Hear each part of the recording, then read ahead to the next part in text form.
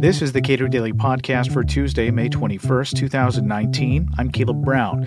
The federal government doesn't just get involved with handouts to individuals and corporations. They also subsidize state-level activities. That changes the incentives for many state governments, often in negative ways. Chris Edwards is author of the new Cato report, Restoring Responsible Government by Cutting Federal Aid to States. It's available today at cato.org. Over and above what the federal government provides to individuals in terms of transfer payments, what do the feds provide to states in terms of transfers? Well, we have giant budget deficits in Washington, and the biggest problem are the two giant entitlement programs for old folks, Social Security and Medicare. But the second biggest part of the federal overspending problem is that the federal government is increasingly involved in spending on state and local activities through so-called aid to state programs. So the federal government spends $750 billion a year on 1,300 different aid to state programs, including programs for K-12 education and highways and urban transit and community development and hundreds of other things. These activities should properly be funded by state and local governments. And my new Cato study discusses 18 reasons why federal involvement in these activities is detrimental, it's inefficient, and it's bad for American governance.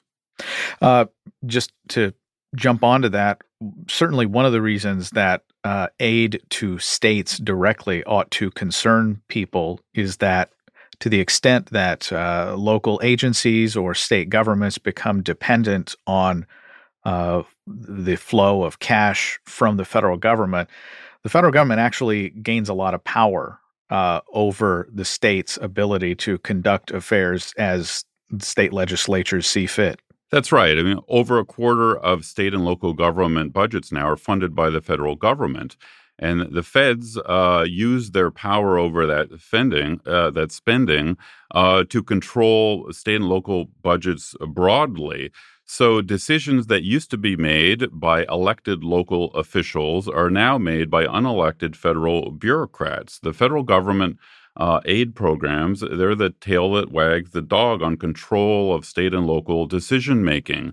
So this essentially disenfranchises citizens and residents of the states. These unelected federal bureaucrats are increasingly controlling what their state and local governments do. So I think it's very undemocratic.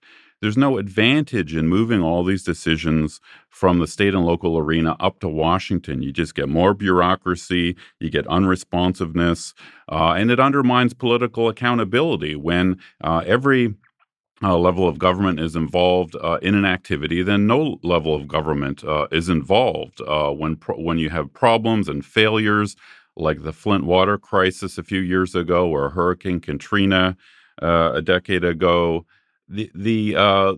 all three levels of government are involved in these decisions, and so they all just blame each other for the failures. So I'd like to see the three levels of government have their own responsibilities as originally prescribed in the U.S. Constitution, sort of like a clean layer cake where each level of government has its own responsibilities so that the citizens know who is responsible for the spending and taxing related to those programs.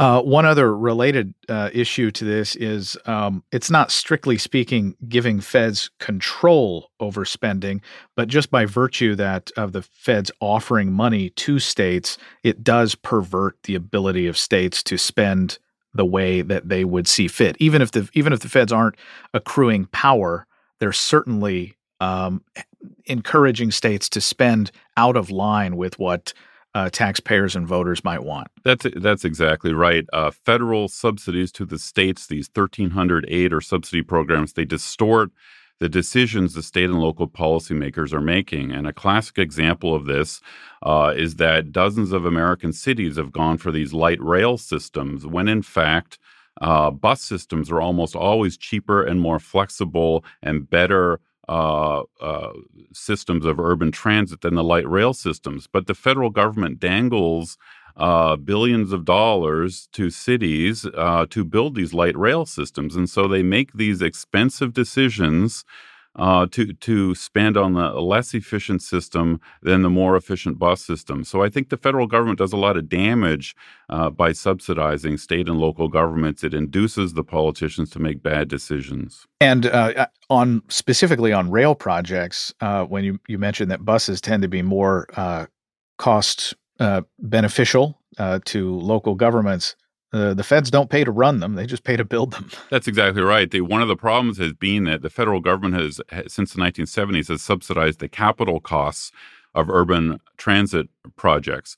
So a typical city considering how to expand their transit system would say, well, we can get a small amount of money from the feds to expand our bus system, or we can get a lot more money to expand a rail system because rail has a lot higher capital costs. But, we see problems across the country now in both the light and heavy rail systems. They're breaking down. They have high maintenance costs. The operation costs are high. So cities have been induced to spend on these less efficient systems. Another problem I discuss in my new study that's related to this is that federal aid to airports and to urban transit systems only goes to government-owned airports and transit systems. And so this has discouraged cities from exploring privatization options.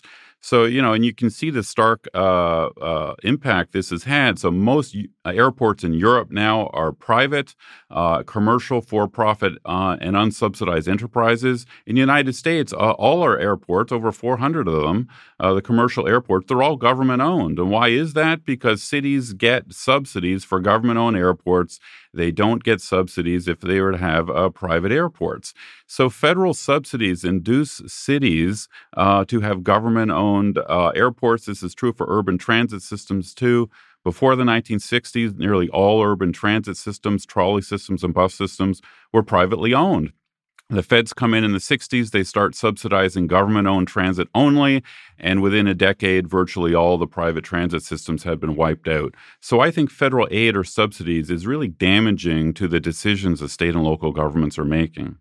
Bernie Sanders recently gave a speech related to education. And of course, as Neil McCluskey will point out to anyone who will listen, the federal government has no constitutional role in education in the United States. But Bernie Sanders, completely ignoring that, went out and said, look, we need to place limits on charter schools, which of course are authorized within states by states that are largely run with strings attached from the state government. That's what charter schools are. They are public schools. And Bernie Sanders says, let's shut down essentially for-profit charter schools. And my first question is, how does the federal government do this? And to the extent that they're subsidizing education in states, that they have the power to pull that money back. That's right. One of the big problems with federal aid to state programs is that they come part and parcel with federal regulations that try to micromanage what state and local governments do. You see this in K-12 education, as you noticed.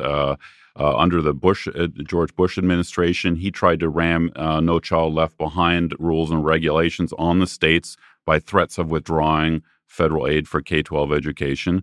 Then there's a big rebellion against that. And then the Obama administration tried to ram the Common Core standards down the throats of the states, again, with threats of withdrawing federal aid. So the federal government uses the spending as a means to impose their top-down rules that are often costly on state and local governments. So that's part of the damage that these aid programs do. Another great example of this is that the federal government gives the states about $40 billion a year for highways. The problem is that raises the costs of state highway construction because with the federal money comes labor union rules, Davis-Bacon rules, that raise the costs of building highways.